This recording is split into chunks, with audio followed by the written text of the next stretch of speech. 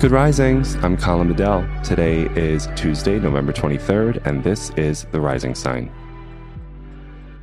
So we have a grand water trine, folks, and this is going to be a really intuitive, emotionally agile, and compassionate day because the moon is currently in Cancer, Mars is in Scorpio, and Neptune is in Pisces. So those are the only three water signs, and the moon, Mars, and Neptune are forming a nice supportive trine among them, and that's why we call it a grand water trine, because three different planets are in the same element. And the three different planets are the moon, the Mars, and Neptune. And the same element is water. And those zodiac signs are, once again, Cancer, Scorpio, and Pisces. So all three zodiac water signs are being highlighted today. And water has everything to do with the subjective emotional experience, right? Do I believe that the burden of emotionality is entirely on the water signs? Absolutely not. But I do believe that water signs have a real proximity to what it means to be in a subjective emotional landscape, right? And what does that look like? What does that sound like? Well, so the subjective emotional landscape is when you are feeling a particular emotion, right?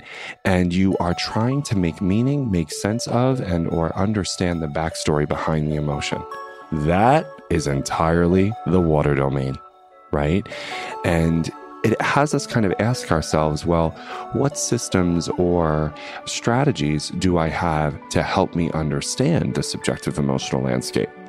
And I really love the work of Dr. Mark Brackett, who is the director at the Yale Center for Emotional Intelligence on this one. And he has a mnemonic device, which I might have mentioned earlier before. So forgive me if this is repeating myself. If not, welcome to this idea. And it's called RULER, R-U-L-E-R. And when we are experiencing a particular emotion, whether this is an emotionally activating and exciting one, and or perhaps one we want to downregulate, like anxiety, like stress, like fear, right? We want to first recognize, that's the first R in RULER. We want to first recognize that we're hooked by emotion because our bodies do alert to us when we're feeling a particular emotion based on a somatic cue. So cross-reference how your body alerts you to a particular emotion. Then we want to understand, that's the U, understand the cause of this emotion. How did I get here? What's going on? Was it a conversation? Was it a tone? Was it a way that somebody responded? Was it a song that I listened to, right? Well, how did I get here? And then L is label. How can I label this emotion specifically so that if I do need to communicate it with others, or maybe I just need to communicate it to myself, right? I can do so with a high level of specificity because there's some really interesting evidence and research out there that shows our ability to name emotion with distinction and nuance and context is a key function of a wholehearted life. Most of the time, if you have to quickly identify where you're at, you could just be like, I'm stressed, I'm mad, I'm this. And those are catch-all terms. Those are catch-all emotions. It's not really nuanced, right? So the L puts us in a space of, all right, let me get a little bit more specific. Am I stressed or am I disappointed? What am I disappointed by? And then go deeper, go deeper. And then E could be express, right? How do we express the emotion to ourselves and other people? And then the last R in RULER is regulate. So it's the quality of, all right, emotion, never a problem. We're allowed to feel the full spectrum of human emotion. It's how we stand in the emotion and the behavior we choose while we're feeling a particular emotion that may get us into hot water and or may actually find us really connected and in empathy and compassion with other people. So we just want to remember we do have the responsibility to regulate emotion, and the qualities by which we regulate is really both biographical and biological. So think about what that would mean for you, but just know today is a really emotionally charged day, and I'm sure you're thinking, oh God, not human emotion, right? But I would actually just challenge you a little bit on that and be like, oh yes, today is an emotionally charged day. Isn't that a wonderful thing? I have a heart. I feel.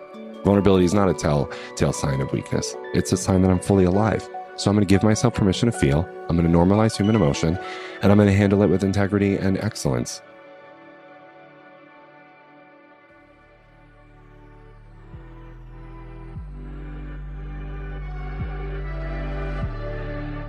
So I hope that was helpful for you, and I appreciate you listening. I'm Colin, and you can find me at Queer Cosmos. Thank you for listening to Good Risings. If you enjoyed this podcast, please let us know by leaving a review because we love hearing from you. Have a great day, everyone. Bye-bye.